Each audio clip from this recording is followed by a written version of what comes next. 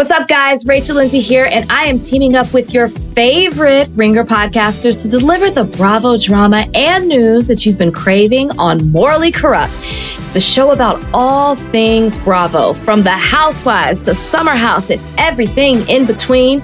We'll be mentioning it all every week. Check it out on Spotify and theringer.com. This episode is presented by Walmart Plus. Walmart Plus is the membership that helps you save on things you expect, plus the things you don't, like free delivery from your store with no markups, gas savings, and even a free Paramount Plus subscription. Start your free 30-day trial at walmartplus.com. Paramount Plus Essential Plan only. Separate registration required. $35 order minimum. See walmart.com/plus for details. Nathan, we've got to start using Apple Cash. Okay. Why? It's so easy and convenient. Apple Cash lives in Messages, where you and I text all the time. We do. All right. So I can pay you in the convos we're already having, like I do when I bribe you to say nice things about my favorite Taylor Swift songs. You'll never forget a payment or have the money just sitting somewhere collecting dust. You do owe me money from the last time we saw those Taylor and Travis pics, so that is nice. And once I've done that, you can use that cash right away. You can buy stuff at a store with Apple Pay. So I don't have to do all the bank transfer stuff then? Nope. It's just right there. It's easy, convenient, and secure. Wait, did you just pay me $1 on Apple Cash? See how easy that was? Services are provided by Green Dot Bank, member FDIC. Terms apply.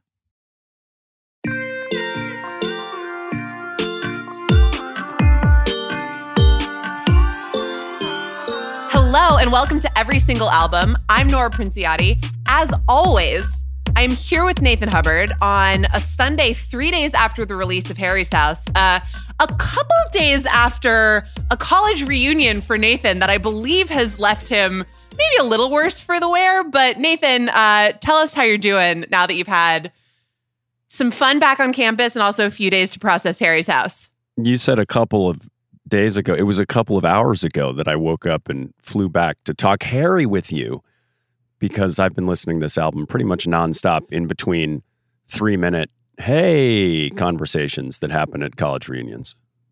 So if Nathan sounds a couple octaves lower than usual, just that is why. Yeah. And you know what? It's okay, because one of the awesome things about Harry's House is all of the wonderful underneath harmonies that Harry does down below his melodies. I love the low harmony stuff all over this album. So I'm just going to mirror it. Yeah, you will be our low harmonies. You will be our bass line for this pod.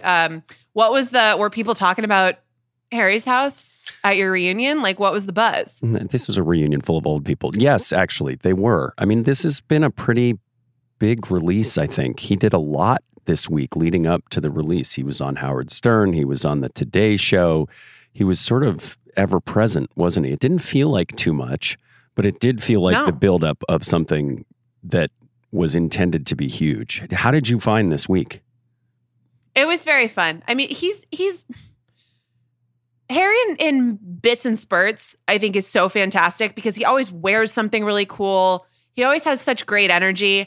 I will say, because he's just so non-revealing in interviews, I find the, an hour and a half with Zane Lowe, a long thing with Howard Stern, it's always just like, all right, how many times is this guy going to say something about sort of like getting a chance to process and it being really cool to hang out with everybody and really work on making an album? Like, it all seems totally genuine, but it is funny how, we're only 3 album cycles in here with Harry, right? But we're getting to the point where he has kind of given all of these answers before.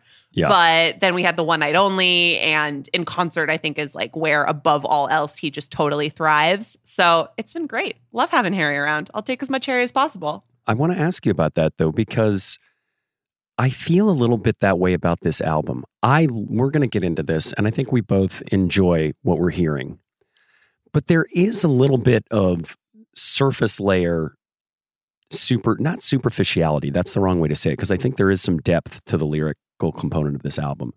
But I'm curious, there is a little bit of a veneer that we get with Harry always, right? He's funny, he's curious, he's interesting. But we haven't always in the music gotten this sort of very deep, emotional, cathartic, outpouring in the album. And this feels like a fun, breezy album of the summer. I don't know that it feels like this introspective, deep thing that he's actually processed a bunch of emotion on. Does it to you? No, because it's not. It is a light, breezy, poppy confection of an album that I love, love, love, love, love very much. But it's not a Katy Perry album. It's not like plastic pop, but right? but I think it's closer than that is a matter of a distinction between the sounds that people liked to use in, circa 2010 and someone choosing to use mostly the sounds of the 80s to do something fairly similar. To me, a pop music stan, if ever there was one, I freaking love it. I think it's really, really wonderful to listen to. I'm going to listen to it a ton this summer. Yeah. To the extent that feels like something that we have to bring up, I think it is because there is a slight bit of dissonance that's evolved as we've gotten into the third Harry album cycle, and our friend Kate Hallowell pointed this out when she wrote about some takeaways from the album on TheRinger.com. Let's remember that this is the artist who introduced himself as a solo act by flying through the air singing a song about the end of the world. Mm. Just stop your crying, it's a sign of the times. Right? It was like big, serious, important. And then, Fine Line was a very poppy album, but it was also personal and emotional once you got deeper into it, past the sort of like watermelon sugariness of it all. Strawberries on a summer evening. Baby, you're the end of June. And we were also sort of in this like Harry rapture stage where we were just getting to know how fun he is and how outlandish he is and the clothes and the jokes Listen and to you. all of the ways that he can present himself. I think now that, we talked about the stakes for this album being so incredibly high. It set something up where there might have been an expectation that he was going to make a capital B, capital S, big statement. Yes. And I don't think he did. No. But I think he made a capital G, capital R, great record.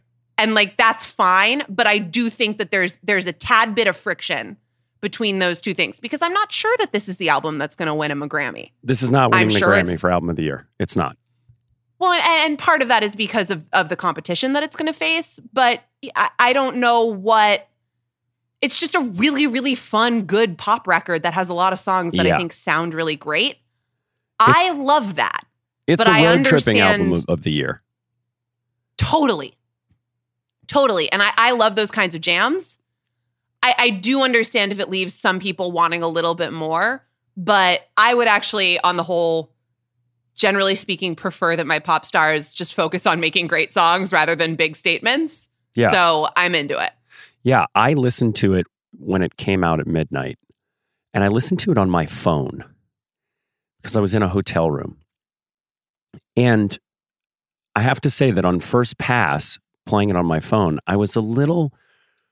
I guess I was a little bit disappointed sonically. I just didn't, it felt, there was just a sheen on it that I wasn't loving. And then I put in headphones and I was like, oh, now I get it.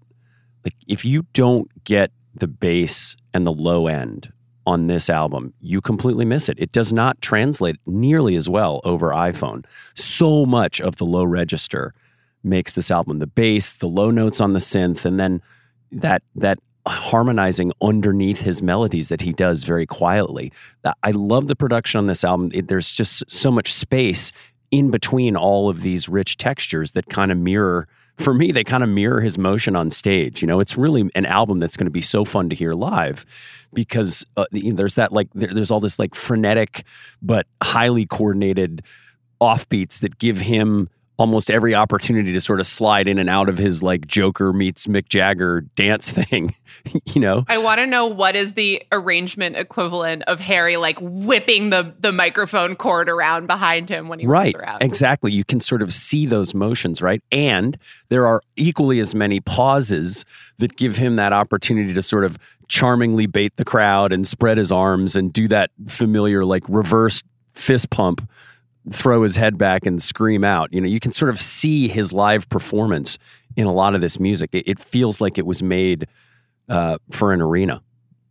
Totally. And especially, I mean, that there's going to be some big horn section that pops up when he tours this, and it's just going to be sick. Yeah, not unlike what we saw at Coachella. Right. And it's going to be a blast, and we can count on that. Shall we? And I think this is actually a good place to jump in and talk about the biggest hit, because it's a little hard to figure out, right? Because we've had so much more time with As It Was that the question is kind of, can anything come for that? It's not the same as it was. But it's another way to kind of look at how it fits in with how we're seeing Harry in this moment, and also just his overall discography. Because I will say, and I really, really like this album, I don't think there is a Watermelon Sugar on this record. No. If there is, it's Late Night Talking to me. We've been doing all this late night talking about anything you wanna till the morning. So thumbs up, thumbs down on Late Night Talking, because I'm very much thumbs up. I just don't think that everybody else will be.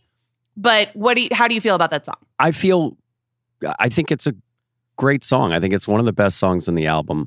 I shouldn't say great. It's a good song. I enjoy it. It's super fun. The Can't Get You Off My Mind stuff just sounds like Shawn Mendes Lost in Japan to me. I can't get you off my mind, 'cause I can't get you off my mind. Can't get you off my mind. Can't get you off my mind. And okay, it doesn't ruin the song for me at all. I hear it. I hear a lot of the sort of the groove in there. It doesn't. This is one of the first albums in a long time. I said this to you when we talked briefly the other day before we were like, wait, save it for the pod. But this is one of the first big albums in a long time where I actually think the verses are way stronger than the choruses. That's not to say the choruses are weak. It's just a lot of the verses start in Grape Juice starts that way. I think Late Night Talking starts where you're like, okay, let's go. And it sort of builds up. I'll do everything I can to help you through. And then it doesn't quite throw you over the edge on the choruses. Wish I was around. I just want to make you happier, baby. I'd be so interested to learn a lot more about how they compose these songs and whether they started, a lot of times you start with a melody or a hook that's in the chorus and then you build around it. It really felt like they got great grooves and then tried to evolve those grooves into songs. Right. That makes sense. I think, so I get your argument that the chorus to Late Night Talking doesn't totally send you. Again, I am just a sucker for that big sort of brass bandy exciting thing. So I really love it. You got it here. Can't get you off my mind. Talking. And I got it. The one thing that drives me crazy on that song is there's some sort of, I think it's some synth part where it sounds really, really echoey. I just want to make you happier, baby.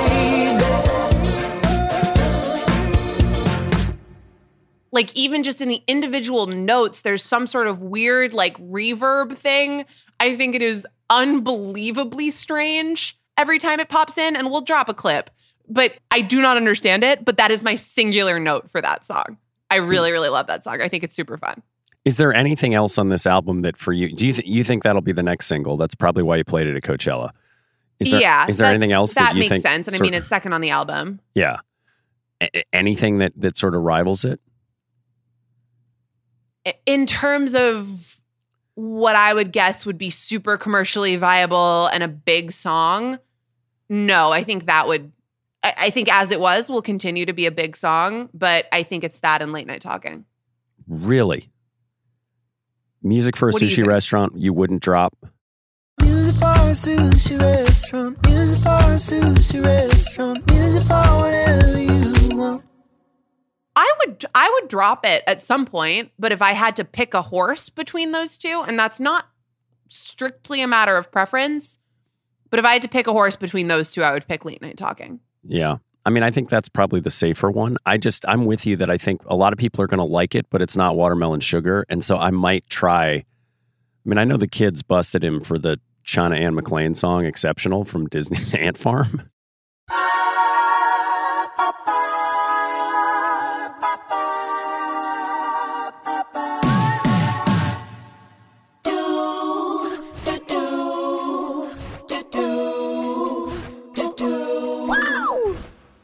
But like that melody is pretty ubiquitous. I mean, Saturday in the Park by Chicago borrows it too. It's like that's a sort of tale as old as time on that.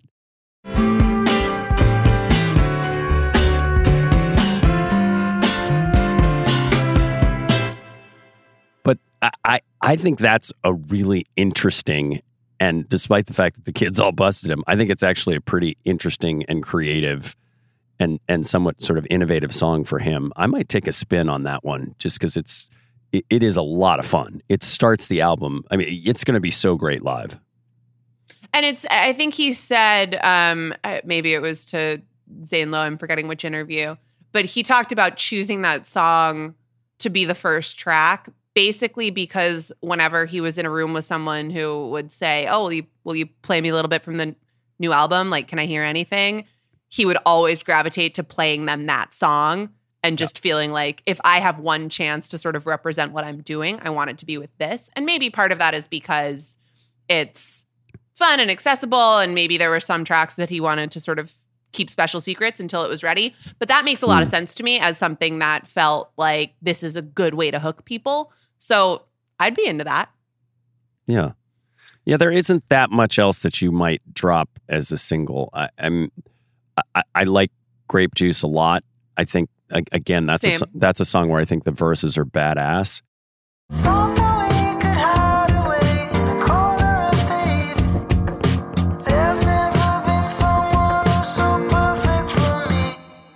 I just thought I wanted the chorus to sort of elevate a little bit more.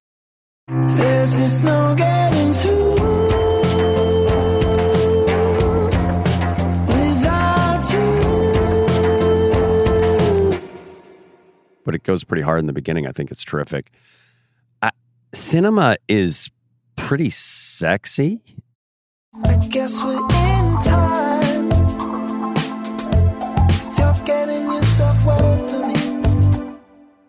It's also John Mayer's best guest performance since he played 99 Problems with Jay-Z at the 9/11 concert in New York.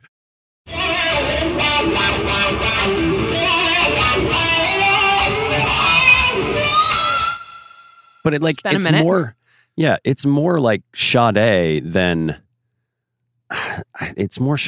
like a 2022 single, I think. Yeah, I think that's true. But I also don't think, though, that like this is an album where they're staking a whole bunch on how do all the singles do, right? Like, I think he wants people to listen to this top to bottom as much as possible. I think for all that it may lack in like a clear cut, this is the Watermelon Sugar of this record, I think it's really consistent.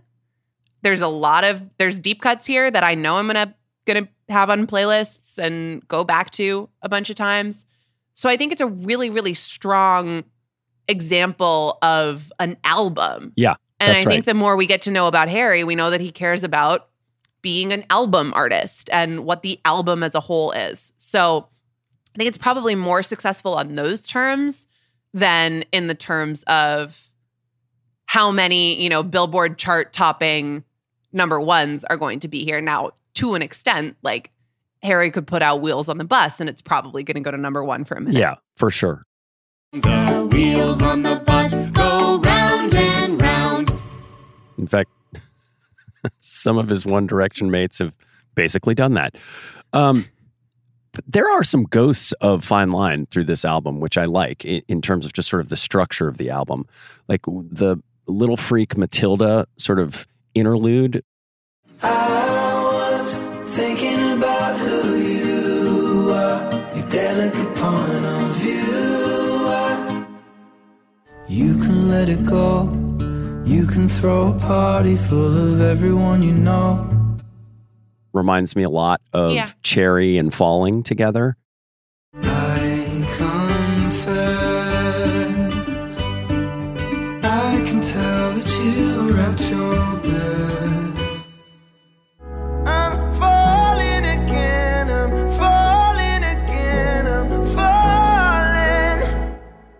Yeah. It comes at sort of the same part of the album. I think Love of My Yeah, Life. when he's just like, I'm feeling fabulous. Now we're going to play heartbreaking, sad songs for a moment. Let's process some trauma.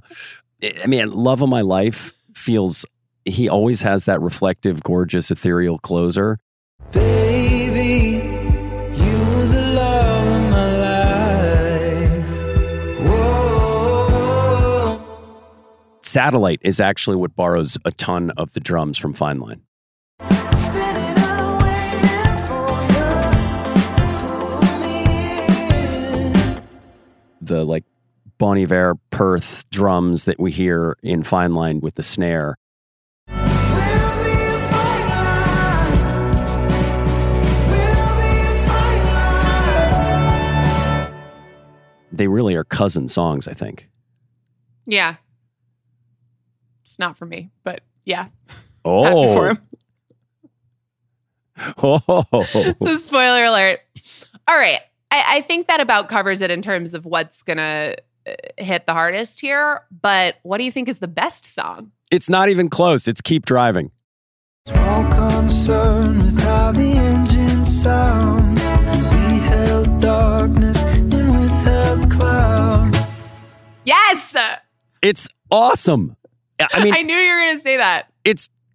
give me all of the 2 minute, 20 seconds. I mean, you literally want it to keep driving. Like you want it to keep Yes. going. It is such a repeat for me. I mean, Raya makes it into a meaningful lyric in an album. Riot, America, science, and edibles. There's more cocaine on this thing. Like it's crazy. Cocaine, side boob, joker with a sea view. I love this song. There is a lot of cocaine on this album, but yes, I can get over it for Keep Driving because it's just such a good song. It just makes me feel like it's supposed to be the either like for a great montage or over the closing credits in like the best 90s movie you've ever seen in your entire life. Like it, I'm so into it. I don't even like cars. Like car culture means nothing to me. And I just love this song. Yeah, there's just something about it that is incredibly strong. It is, for me, it can't be a single. Maybe it can. I don't know. Who the hell cares? But this is a awesome song. Did you? Leave it to Harry Styles to put out a single of a song with the lyric, cocaine, side boob, choker with a sea view. You know, the lyrics on Spotify say side book, but it definitely is side boob, isn't it? It's side boob. It has to be. I'm like upset that it's side boob. So I guess if it were side book, like maybe, but he says side boob, which is a weird thing to say. Also, like, look, I don't need to analyze this too closely. But when you're sitting in a car, you sit side by side with people. I don't know. You're in the car, you're driving home from the beach or something. Somebody's wearing a bathing suit. Like, it's a side boob viewing opportunity. You think Harry's creepily scoping Olivia's side boob? No, I think he has total consent to scope the side boob, but I think he's scoping some side boob. This song is also, what's a side book? I don't know, but I'm just telling you what it says. He definitely makes it. He buries the consonant at the end of that word. But this song is pretty Starbucks lovers all over again. Yeah, exactly. Got a long list of ex-lovers. They'll tell you I'm insane.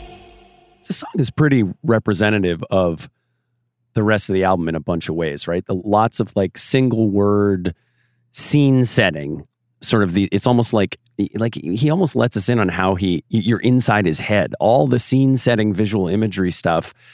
It's like how he processes. Yeah, it's like how he processes the world. Yeah, it's like his Pinterest page or something. It's like all these little Polaroids that he stitches together into a narrative, and we sort of get right inside. I mean, it should almost be called Harry's Head, not Harry's House. Well, I think those are kind of one and the same, right? Like, I think Harry's House has become this shorthand for the curation of the spaces where he feels us at home and happy and comfortable. And I think the things that seem to, as a collective, create that are like the love of someone that he cares about, a lot of breakfast foods. Hash brown, egg yolk, I will always love you. A lot of foods. Some edibles. I mean, this album is like the Very Hungry Caterpillar. The whole book. It's like, then he ate rice and fried an egg, and then Green eyes, fried rice, I could cook an egg on you. Hash browns. yeah, it's just ridiculous. But it is a very interesting sort of day in the life with Harry Styles. Just seeing how he processes the world, and he just sort of verbal diarrheas it into his lyrics, and I'm here for it. This sort of gets back to where I think there is a little bit of friction between Harry the celebrity and Harry the artist, Yeah. where like we take Harry the celebrity awfully seriously. And in some ways he's earned that. Like he seems smart and thoughtful. And in some ways he's asked us to do that, right? Like I think Harry Styles, the debut album in particular, set us on a course that kind of asked us to do that. Yeah. That said, what he is giving us right now, if we look closely at it, like this is a very basic man. This is like a wonderfully basic man who just wants to have a nice time and have some eggs and some sex and go for a drive and make some like nice songs about it. And that's fine. That's really, really great. More power to him. He's telling us what his happy places are, and we all deserve our happy places. So I, Nora Princiotti, am very happy that Harry has chosen to celebrate that, even if it's not like big world-changing ideas. And that's what we're learning. He doesn't have, Yeah. I mean, I do think that, his inclusiveness, the way that he sort of creates safe spaces for people is a big, impactful idea. But Oh, I do too. But I But don't in think some it comes ways, through there's something lyrically. and I also think that the way that he has done that is, and I actually think there is something very powerful in this. He's just sort of always done it. Like Harry Styles is not going out there and talking about incredibly specific policy matters or getting like corely involved with politicians or doing things with hyper specificity in terms of the issues that he believes in. But from basically day one, he's just been like, what are you even talking about that this would be an issue? Love who you love, be who you are. Like how He made who some could pretty possibly think otherwise? he made some pretty strong statements about his belief in abortion rights on the Howard Stern show this week. I just don't think anyone should be able to make decisions about anyone else's body. It doesn't really make any sense to me. So he does yeah. put himself out there in that way, but No, he totally does, but he does it and I think this is lovely, where like he paints with a broad brush in a really lovely way, where it's just sort of like, yeah, I don't even think about this as politics. I think about this as self-evident, like how, what the heck, man? Like, yeah, let's all have a good time. yeah, And there's an important place for that, and I think it's actually kind of, he doesn't take himself too seriously.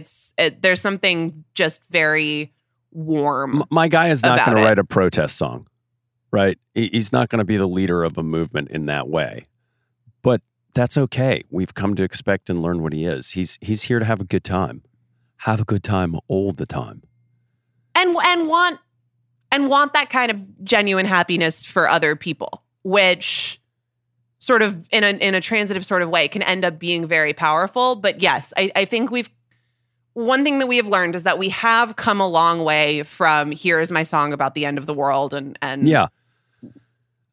a mother expressing that on her deathbed to a child. It's interesting as he gets even more famous and wealthy, like he gets in, are we going to see him get into so much of a bubble that he sometimes has trouble relating? It's nice that he wants that for everybody, but he's also, in Grape Juice, he's talking about drinking red wine from 1982, which is like the most expensive and best French Bordeaux year ever. Just me and you.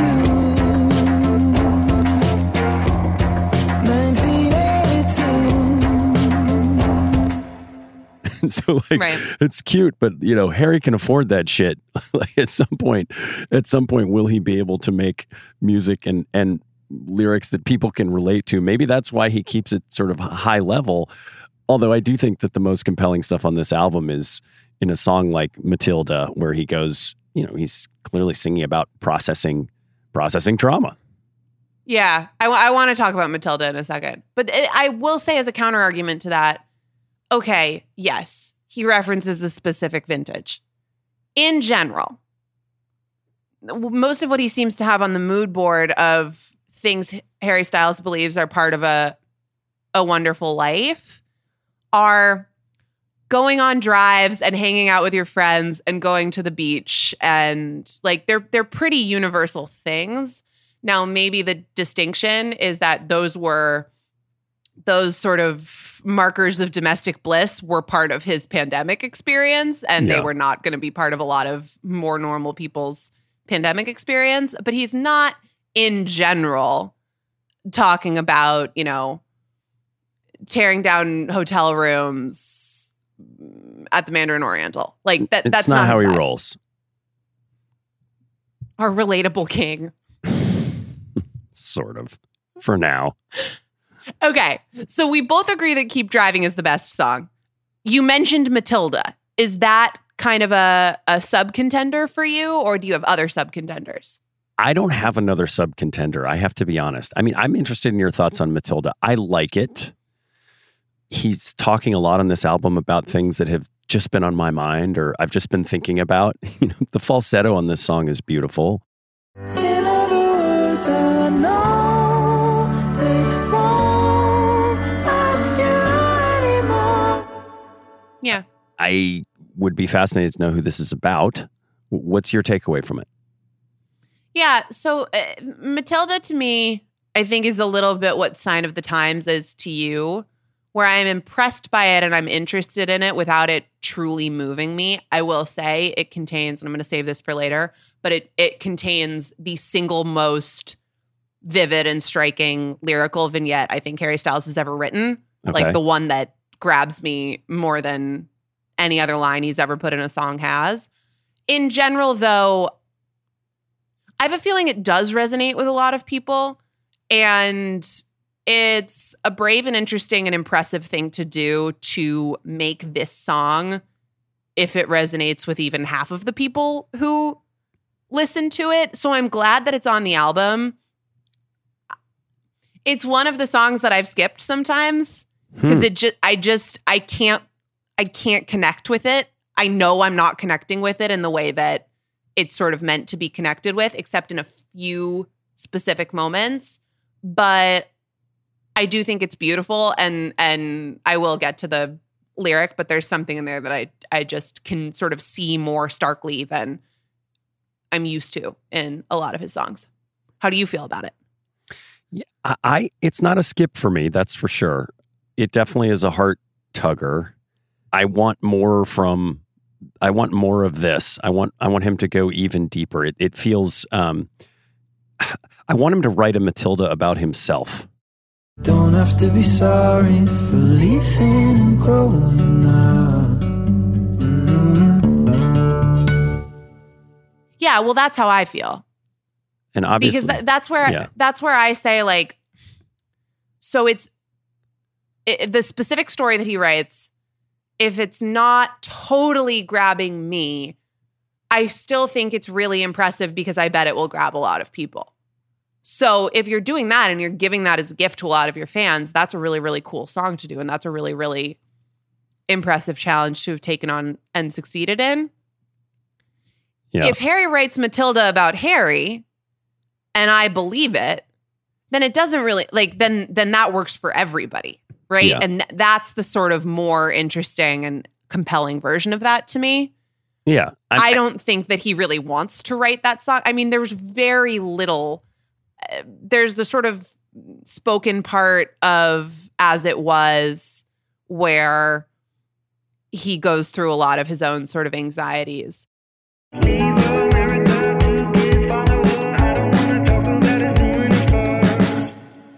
Not all that much of the the pain on this album is Harry's pain. Yeah. Even when he's a little jealous and little freak, it's not really that. It's not digging at him. It's not eating at him. Yeah.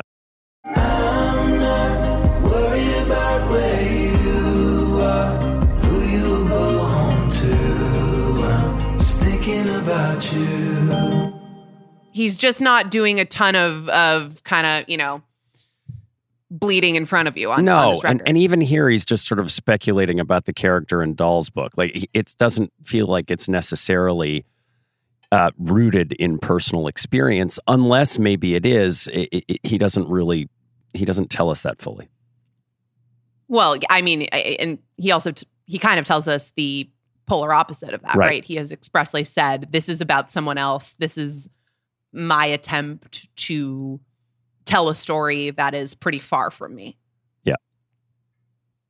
Mission accomplished. So clearly, far and away, it's Keep Driving for you.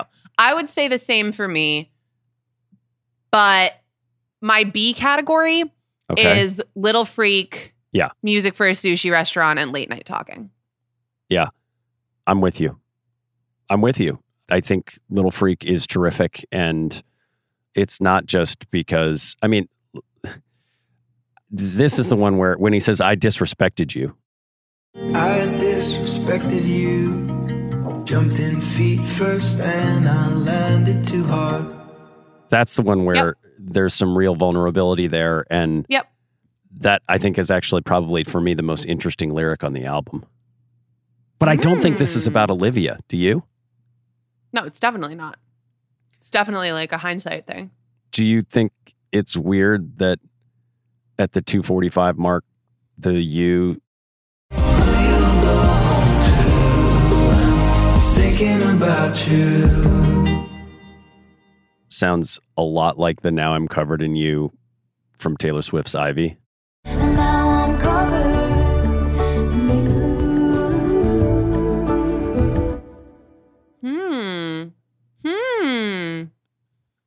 Do I think it's weird or do I think it's interesting? Fascinating. Potentially telling.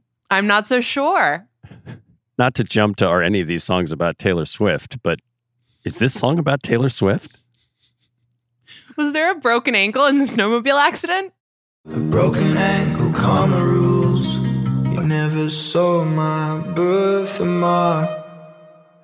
We've karma. given those wonderful hospital workers so many flowers for just being good, kind people who didn't give up their story. And now I'm like, come on, whatever, give us the HIPAA goods. violation, give us the records. Broken ankle? Question mark. I mean, there's no way that all of that came out of this relationship. It just didn't go for long enough. But it's fun to speculate. And there are... Also, she doesn't really wear a lot of tracksuits. She's worn a tracksuit, but she's not she doesn't have a tracksuit vibe. Yeah, that's not her move. Particularly in the Harry era. Well, that's true. And I guess it could be... I guess it could be about Olivia. I mean, listen, her ex-husband wore a tracksuit in the What's Up With That sketches. Where and Ted Lasso. Yeah, exactly. So maybe she was borrowing tracksuits a lot. I don't think it's about Olivia. I think there's a lot of songs about Olivia on this record, but I don't think that's you? one of them. I think there actually aren't that many. Well, because you think the timeline is muddy? I think the timeline is money, and I think that a lot of these are sort of retrospectives on relationships that ended. Like, I don't think Love of My Life is about Olivia. Love of My Life is about England. I don't know you half as well as all my friends. I won't pretend that I've been doing everything I can. It's about England?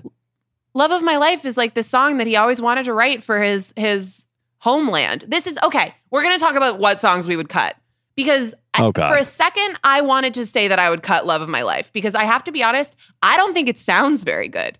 I don't think the music of it sounds in a way that is super pleasant to me, except for the piano at the end, which I think is lovely.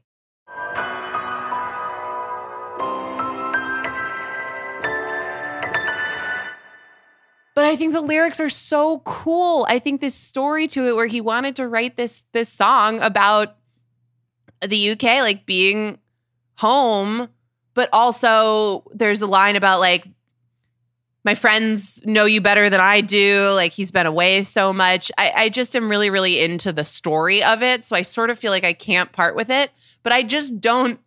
The sound of it does not work for me. It's a little too drab. It's a little too Death March. This is how you felt about Fine Line too. And they're absolutely of the same DNA.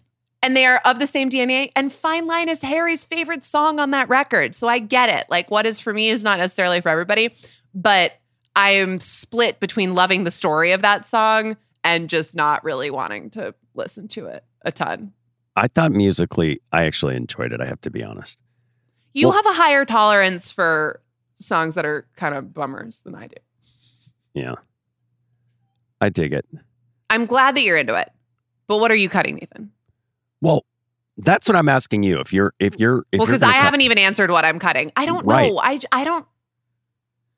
I don't know that I'm so okay.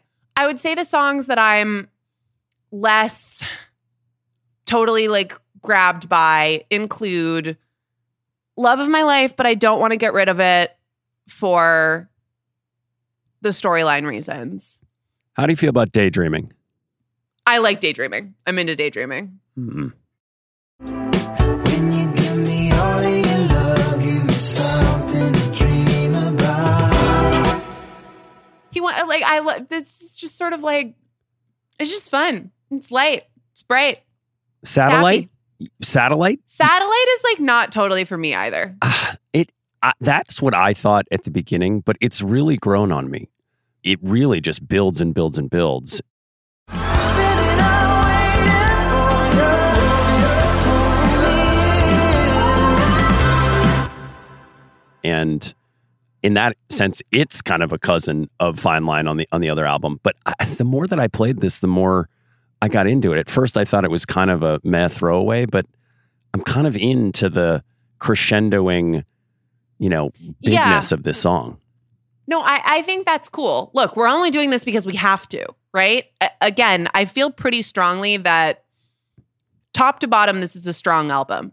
Like for as much as I think it's fair to quibble with sort of how high are the highs, it's a really, really, like, these people know what they're doing in making just a top to bottom good record. I don't know that I want to cut anything, but forced to, that's a contender. And then the last one that I'm sort of split on is Boyfriends. Okay. You love a fool who knows just how to get under your skin. It's sort of funny. Yeah, let's talk about Boyfriends. I have some others that I actually think I would. Let's talk about Boyfriends. I have some others that I think I would cut. With the John Mayer stuff all over this album, Boyfriends feels a little bit like his daughters to me. Fathers be good to your daughters. Like, yeah. Is it? I don't think it's quite that corny. Like, look, I think it's still, he's kind of pandering. It's a little yeah.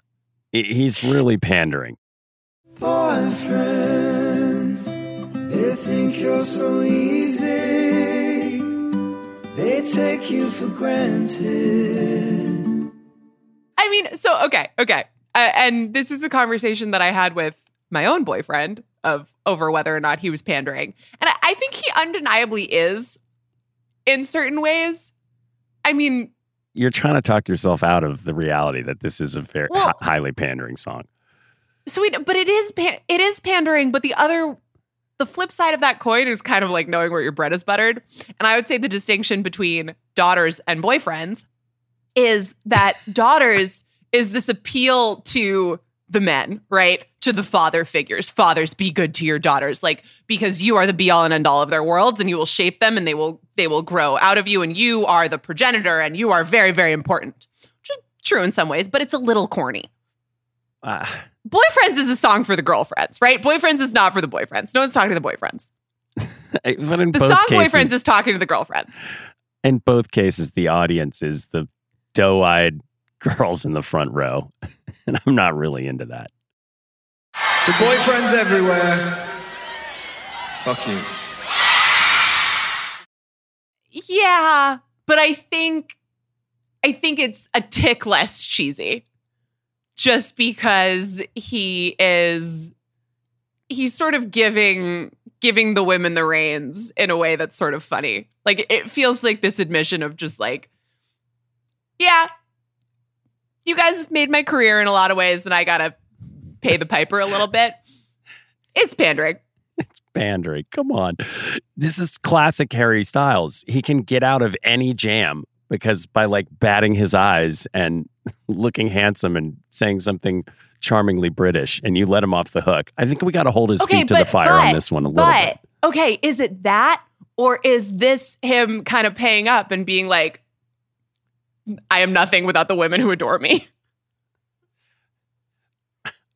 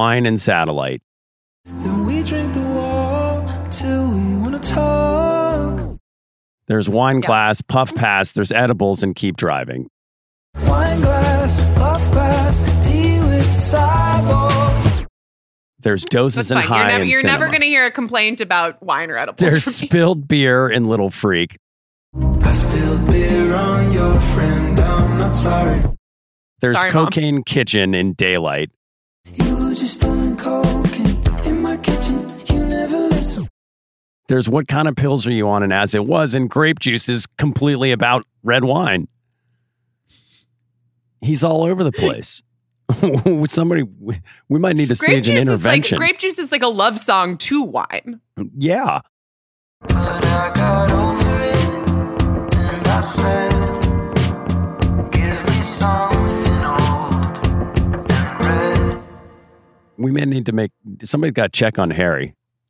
I mean, look, we're still sort of in this time period where we're talking about music that came out of the pandemic, and Yeah. either Harry or Adele is going to wind up with the crown for best pandemic song about wine.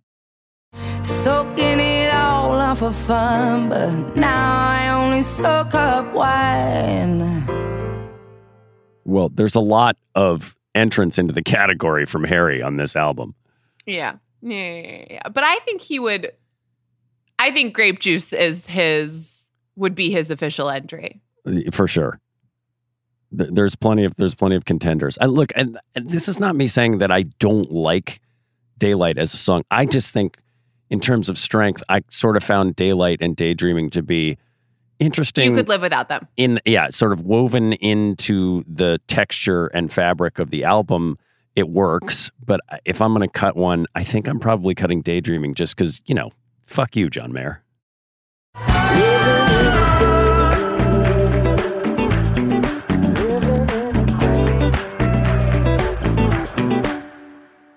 Well, that's fair. That's very fair. Daylight is only 2 minutes and 44 seconds, so if you cut it, it wouldn't be that much off the album. I'm into it. I'm into them because they're like poppy and fun, but I agree with you that because there are sort of poppy fun songs that I like better than those on the album, it could continue to exist as its sort of whole entity without them. I found myself coming back to Little Freak, coming back to Music for Sushi Restaurant, coming back to Cinema, but obviously just hammering the repeat button on Keep Driving. Same. Can I rant for a sec? Yes, please, Nora. You know I love when you do. Pay apps are way too public. Uh-oh. What happened? Okay, so some rando hearted a payment from 5 months ago, and I realized people can see my entire history, who I'm paying, full names. It's super weird. Yeah, it is super weird.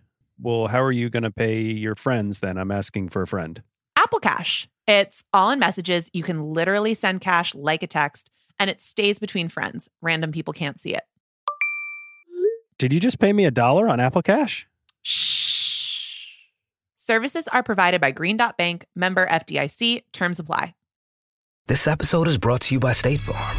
You might say all kinds of stuff when things go wrong, but these are the words you really need to remember. Like a good neighbor, State Farm is there. They've got options to fit your unique insurance needs, meaning you can talk to your agent to choose the coverage you need, have coverage options to protect the things you value most, file a claim right on the State Farm mobile app, and even reach a real person when you need to talk to someone. Like a good neighbor, State Farm is there. This episode is brought to you by Essentia. A better you starts with better hydration. Essentia is on a mission to inspire people to do what matters most. Their proprietary ionization process transforms water from any source into ionized alkaline water, providing water that's 99.9% pure with a pH of 9.5 or higher. Essentia overachieving H2O, the #1 ionized alkaline water. Shop now. Okay, so we've talked about John Mayer. Gross. Guitar sounds good.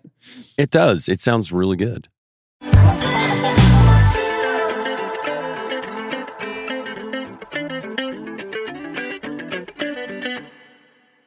Is that enough to make him the most important collaborator here? No. Harry's mostly working with the same people. You know, Kid Harpoon's here. We're doing it like we've been doing it. Yeah, and I wanted to be sort of cute. I think it's the vocal engineers who are his most important collaborators. That there are so many interesting harmonies and layering of his vocal all over this album that, and obviously a lot of that is production too, as they sat in the studio and said, all right, here's our melody. What are we going to frame around it? But I think it's vocally the most interesting album that he's ever made for sure across any, One Direction or solo catalog. We've talked so much about sort of like searching for Harry's signature. And one of those things to me very clearly is just he makes records that sound really good. Right. Sometimes you are searching for substance, but the sounds of the things that he gives you are really, really, really good. And I certainly take your point that the engineering has a lot to do with that on this record in particular. Are there a couple moments that you feel like really seal that? I love the falsetto in Matilda. In other words, I know they won't have you anymore. Mm-hmm. For me, that is like that. It just grabs you. There's no, there's no like One Direction style huge vocal moment. Like there's no like it's got to be you sort of moment on here. It's gotta be you. Only you. I just think that sort of consistently layered throughout every track is a really just beautiful series of harmonies that they just really, I thought, interestingly pieced together. I'm sure you're going to tell me it's the scatting on Music for Sushi.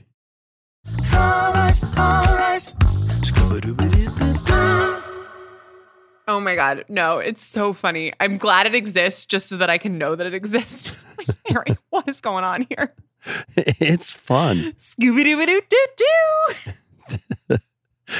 I'm all about it. You can't tell me some edibles weren't involved in that decision. Clearly they were. They were involved in most of the decisions on this album. It's like, come on, man. You don't have to publish the product development. Let's just see how it ends. Well, but okay. Like I know you're kidding, but the development cycle for this album and for all of Harry's albums, like I do think that he is sort of reaping the benefits of having this close-knit group of collaborators. Yes. Because to your point of just there being so many little vocal moments that sound really, really good, and sometimes they take you a few listens and headphones and turning the volume up to access all of them. But I'm really convinced that this album is the product of people who know each other really well, people who know each other's work styles really well. Yeah. Now, I wonder if there's a step to be taken at some point where some fresh blood would maybe push him lyrically or help him find a way that's comfortable to get a little bit more open in some of these songs. Right. But in terms of the engineering of the songs, the production, the arrangements, and especially how they're working with his instrument, his voice, these are people who know what they're doing and who know each other really well and who know how to do that. If there's a reason for disappointment here, it's because we heard he's been hanging out with Joni Mitchell in songwriting circles. And all of the music on this album is really fun. And I think some of the lyrics are interesting. We just didn't get really amazing portraits or, again, deep into Harry's heart. He's interesting because I think he kind of spans both. But I think he has more of the heart of a pop star than of a singer-songwriter, even though he's a very good songwriter. But when he gives spectacle and something to watch and something interesting, somehow that feels more like right to me than, like, I don't think that storytelling is his core medium as an artist. I just don't think that is what, like, is deep in Harry Styles' musical soul. Is Harry Styles shallow? Is that what you're saying? I plead the fifth. Wow. I don't know. I think he might have a very deep and rich emotional inner life, but I don't think that he's choosing to share it in a lot of ways. He's definitely not. And I'm okay with that. This is great summer album. Okay. So I like your pick. I was a little cute with mine. Can I give you mine? And please. So I went with everybody who plays all the trumpets and the horns. And so there's a guy named Ivan Jackson who plays the trumpet on Sushi Restaurant.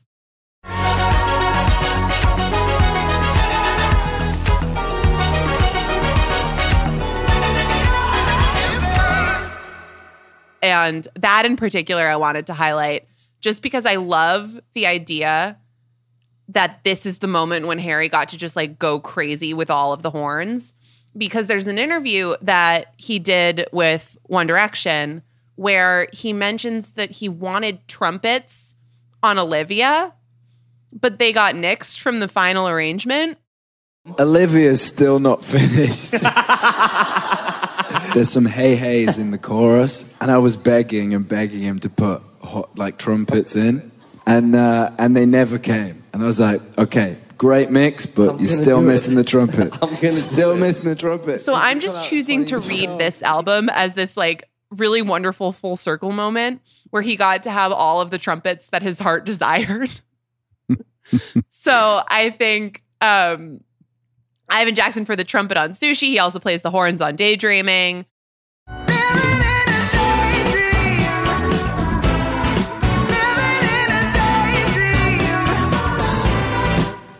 Tyler Johnson does like these cool synthesizer horns that are on Grape Juice.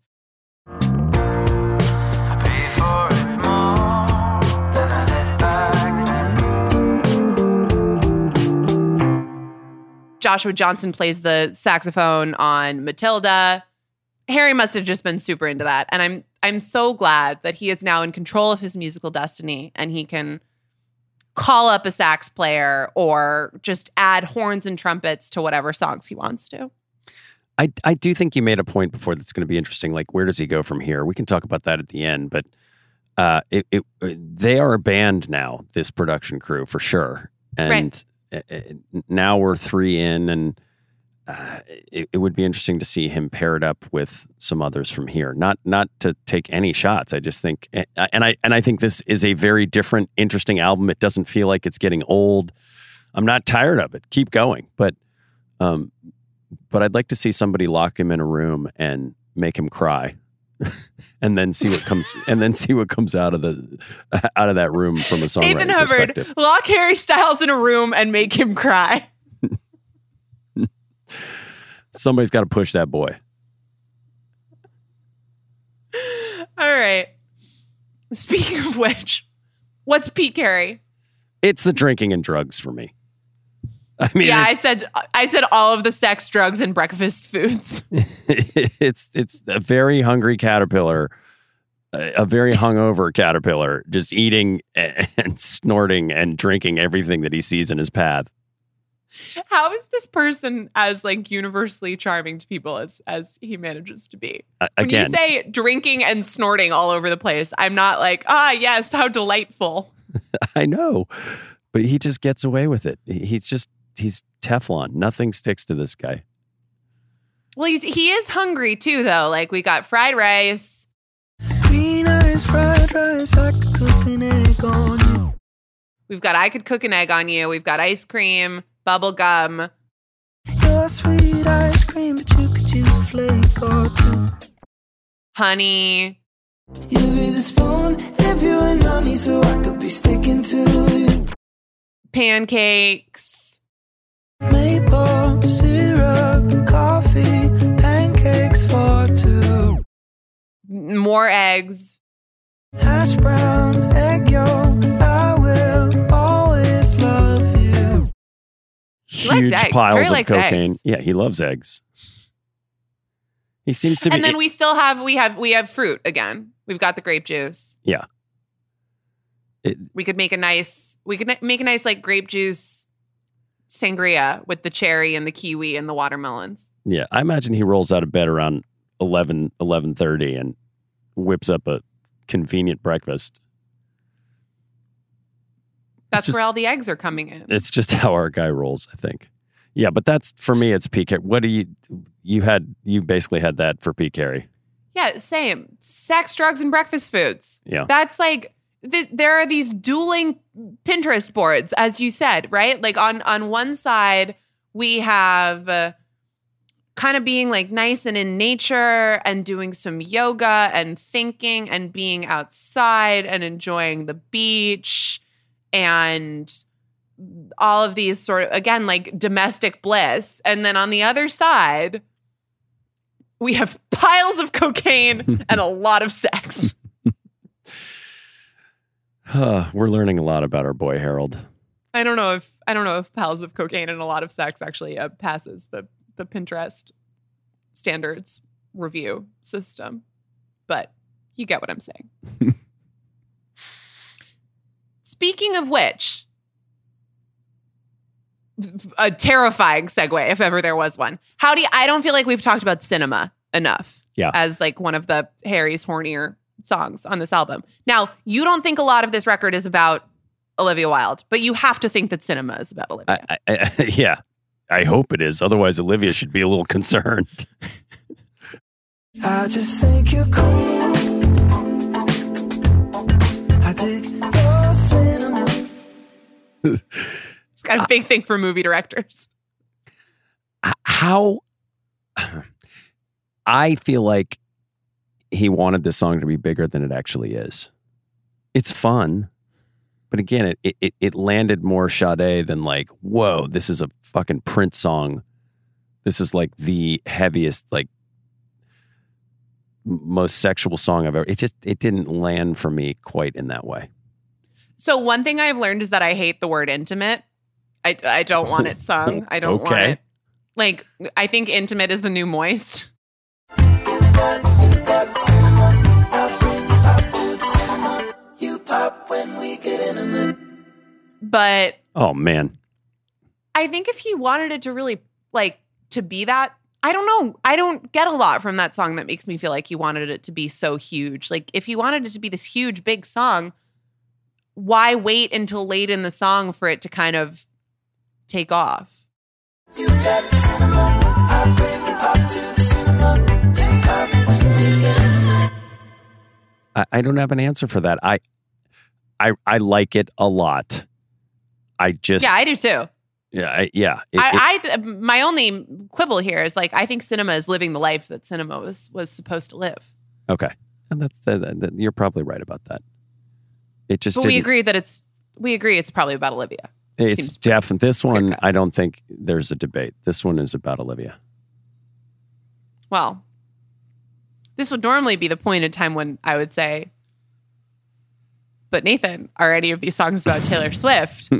I think we've acknowledged that we think there's maybe some Little Freak potential. Little Freak is a great song. I think there's definitely some potential.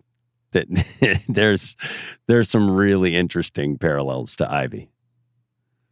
Plus, Harry sings Your Delicate Point of View. I don't know. Who has a song called Delicate? Thinking about who you are, your delicate point of view. Is it chill that you're in my head? 'Cause I know that it's delicate. Oh, God. We can Taylor fall down. Swift. Yeah, exactly. Taylor Swift. We can absolutely fall down the hole. On Dr. Taylor Swift. Doctor. If you need to know the 50 cats in a minute, she's your doctor. She's a doctor now. I'm calling her Dr. Taylor Swift for the rest of my life. Yeah. Hello and welcome to every single album, Dr. Taylor Swift.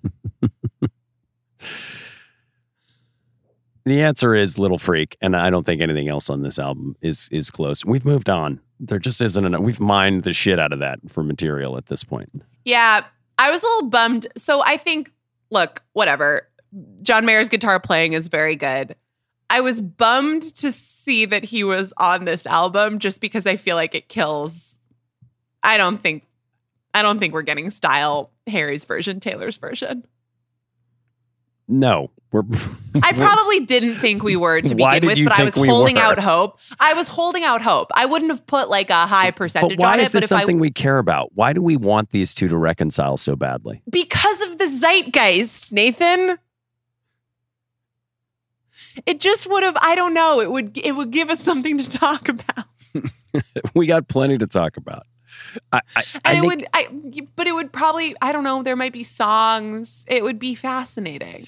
Do you think Olivia is ever going to be good enough for the fan base? Or are they always going to be annoyed by it? I think maybe they could just get over it at some point. I don't really know. What I do feel strongly about is that has absolutely nothing to do with her. Like, I don't think that... I totally agree. If they get married, if they have kids, like, whatever. It has absolutely nothing to do with her actions. There's just, like... there's two things. I mean, there's probably a lot of things, but there's two main things going on, I think, both of which are stupid. One of them is just that it's hard to let go. A lot Yeah. of people have crushes on Harry Styles. Yeah. It's hard to sort of see him with someone. And then the other thing is that like she's 10 years older than him, and she's a mother who is publicly acknowledging that just through her actions, even though she doesn't talk about it, but like she has a sex life. She wants her life to go on. She wants her romantic life to go on, and is willingly embracing that and having fun, and is with someone that she likes, it seems like. And that's unfortunately, that is a very easy thing for our culture to vilify. So I'm happy for them. And I think everyone should be nice. I mean, As It Was Harumph. is about her too. Yeah. Yeah. I mean, the two kids reference and all that. Yeah. Right. I wonder how Sudeikis feels about all this. Someday we'll ask him. Well, and then, right. The other thing is that is a contentious situation. It is. And The whole paper serving thing. And it seems like a genuinely complicated thing, but I think that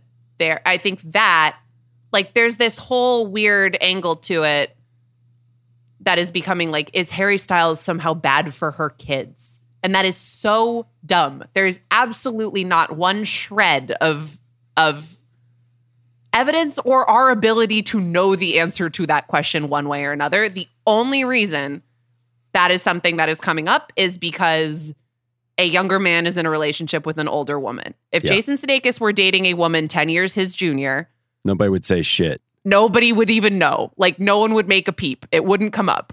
It just wouldn't be interesting. So I think that's my rant for the day. Sudeikis' Ted Lasso character is somebody who so many people connect with too, that they sort of ascribe all this positivity to him, and then she gets sort of unfairly cast as somehow being the problem child in the relationship, and then that carries over to the way that people feel about her with Harry. Anyway, it's all just sort of strange fandom psychology.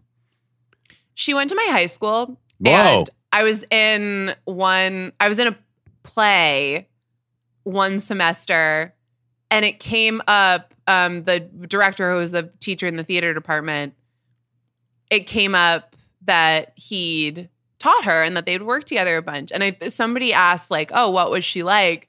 And it was like the funniest answer he could have given. At first he was like, oh, she was just like any other student here, blah, blah, blah, blah, blah. But then he was like, she was just like any other student, but incredibly talented and the hardest working person who came through these doors, and clearly very strikingly beautiful and possessed a kind of charm that you just don't see normally. And it was just like, she was just like any other student, but like but better and magical in every way. Like, okay, got it. Cool. Sweet. That's what a teacher generally does, is tell you you're not good enough without telling you you're not good enough. I was like, okay, so cross off B. Olivia Wilde from my to-do list. Okay, so you just mentioned that the two kids lyric on As It Was maybe being about the situation with her. We've talked about a few different lyrics so far. What's the best one? That's your job. My job is to tell you the worst. You're still doing this entire season. I've just been like trying to get you to be like, I think this lyric is so great. And every time you're just like, nope, there's a real trigger moment for me on this album. Okay. Well, the best lyric, since we're going to start off on a high note, I said that there was a part of Matilda that was visually striking to me in the lyrics in a way that's new in Harry's discography. And it's at the beginning. It's just the opening vignette. And specifically, you're trying to lift off the ground on those old two wheels. And you're trying to lift off the ground on those old two wheels. There's something about the image of a little kid on a bicycle, like biking so hard that you just feel like it could sort of lift off and fly, that I can see in front of my face in a way that I really, truly don't think I've ever been able to see a Harry Styles lyric before. Well, that's nice. You found something that actually moved you. Thank you. No, it really, really, really did. Lyrically, I do like this album a lot, even though there's not depth.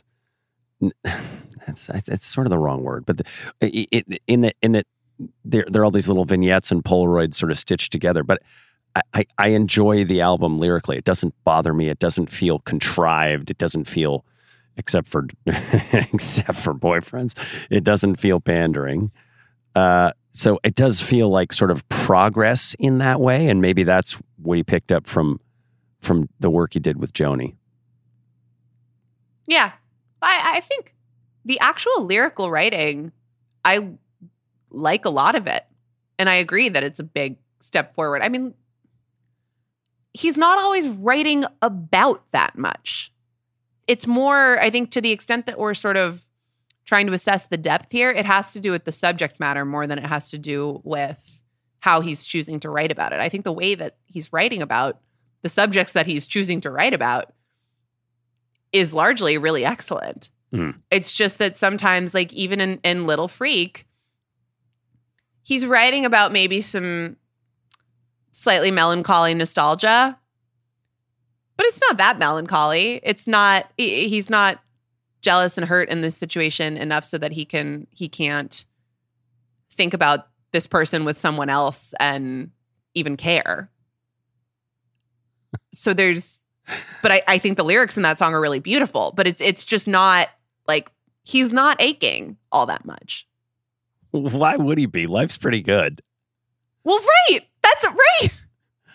I mean, he's drinking 1982 Bordeaux in his massive house. And having hash browns. And hash. And, making out with whoever he wants. Look, lyrically, the problem that I have, this is just my own thing, okay? So this is not actually something that anybody else would criticize. But you know that I have a real irrational fear of straws. And it's... You do? Yeah. Oh, no.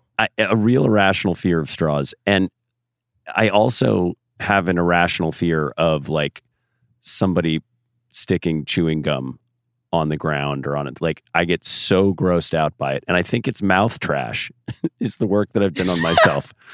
I'm just trash. Yeah, I hate mouth trash. And so hitting me on Music for a Sushi Restaurant with blue bubblegum twisted round your tongue.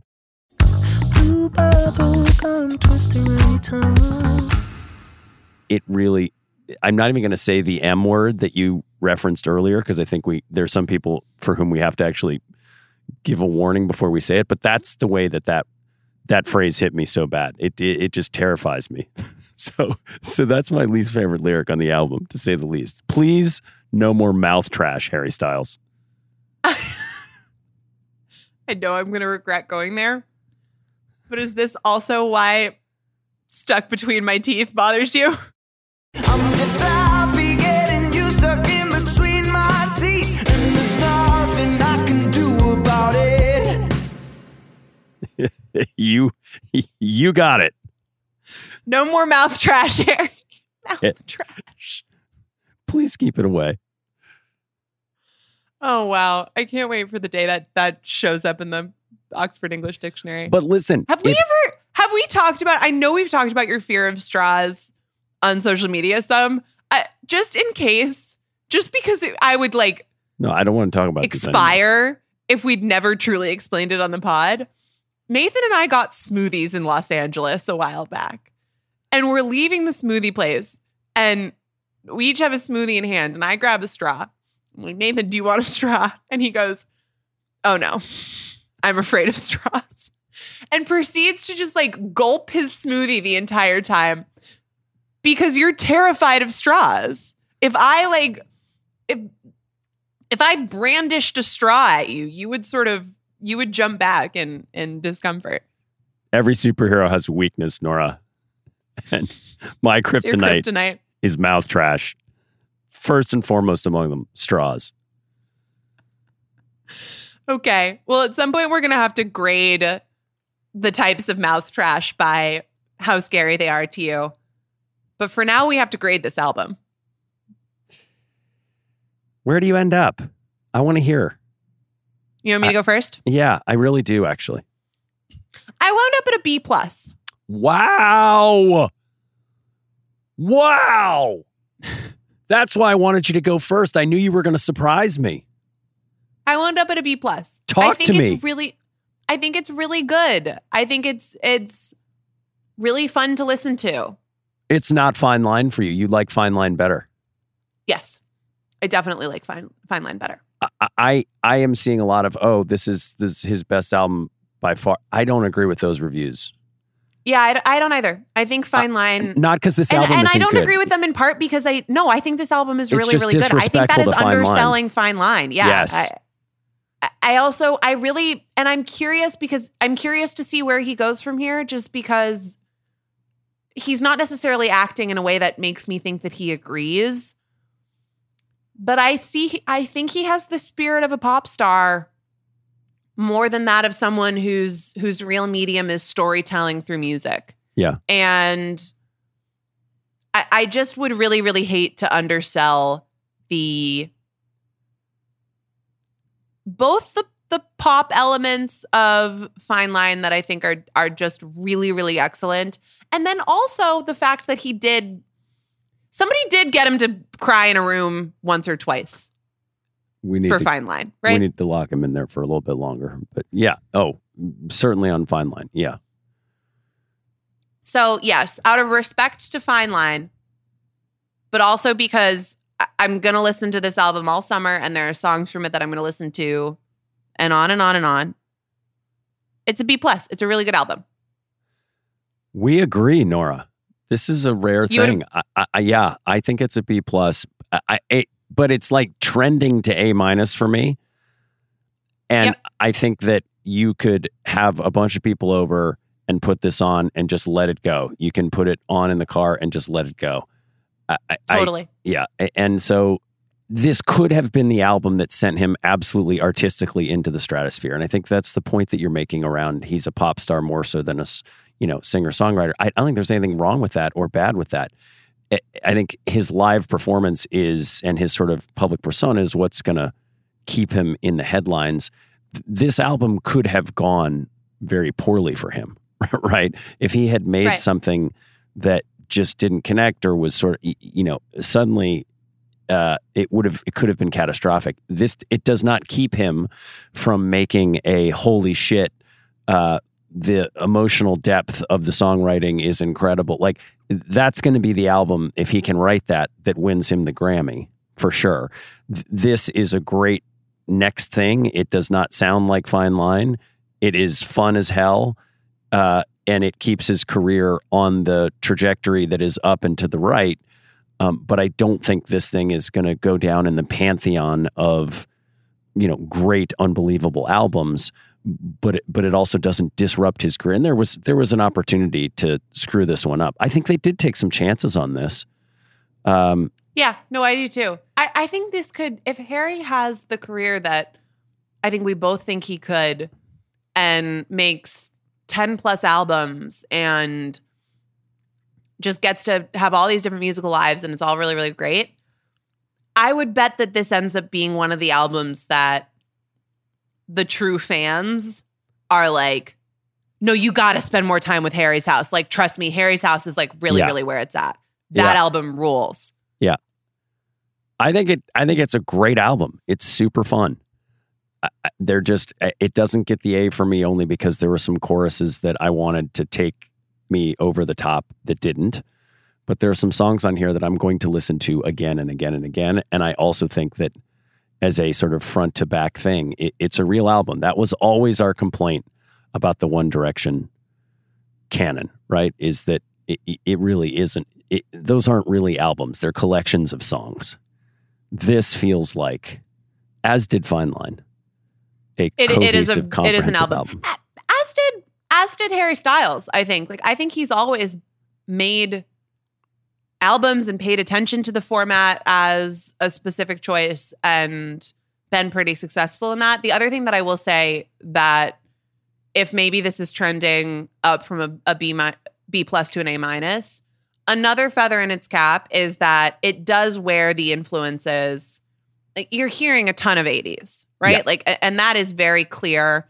And, there's the Take on Me in As It Was. And there's a couple of those moments. Yeah. But it wears it a little bit more mildly. Yeah. Here. It's there are less in your fewer face. hooks and melodies where you're going, it sounds good, but Harry, that's not really yours. I really, this is his. And another reason I do think that he gets a lot of and deserves a good amount of sort of benefit of the doubt is because I also really believe that this is the album that he wanted to make. And so there's something very comforting about hearing something and trusting, like, oh, he's really happy with this. And these are the choices that made him feel good about these songs and good about this record. And that is automatically a more interesting journey to be on with a star, with an artist, than someone who's sort of just trying to see which way the wind is blowing. So I support a little bit of the rosiness around this, just because I really do believe that even when it's coming from a place of being sort of protective about some of the raw emotions that I'm guessing he has, that I would be interested to hear more often in his music, I think he genuinely wants to protect that. And at a certain point, it's hard to argue with, as long as you think that it's authentic. Harry Styles is a lot of fun, and so is this album. And so is this podcast. And so is getting to talk with you about albums and artists and songs. And just what a pleasure as always, Nathan. Thank you, Nora. Less mouth trash in 2023. That's the goal. This has been Every Single Album, Harry Styles. As always, I'm Nora Princiotti. He's Nathan Hubbard. Dr. Taylor Swift, please do us a favor and drop 1989 Taylor's version so that we can get back on the mic and talk to you all soon. As always, thank you to the wonderful Kaya McMullen for her production help on this episode and on this series as a whole. Thanks, guys.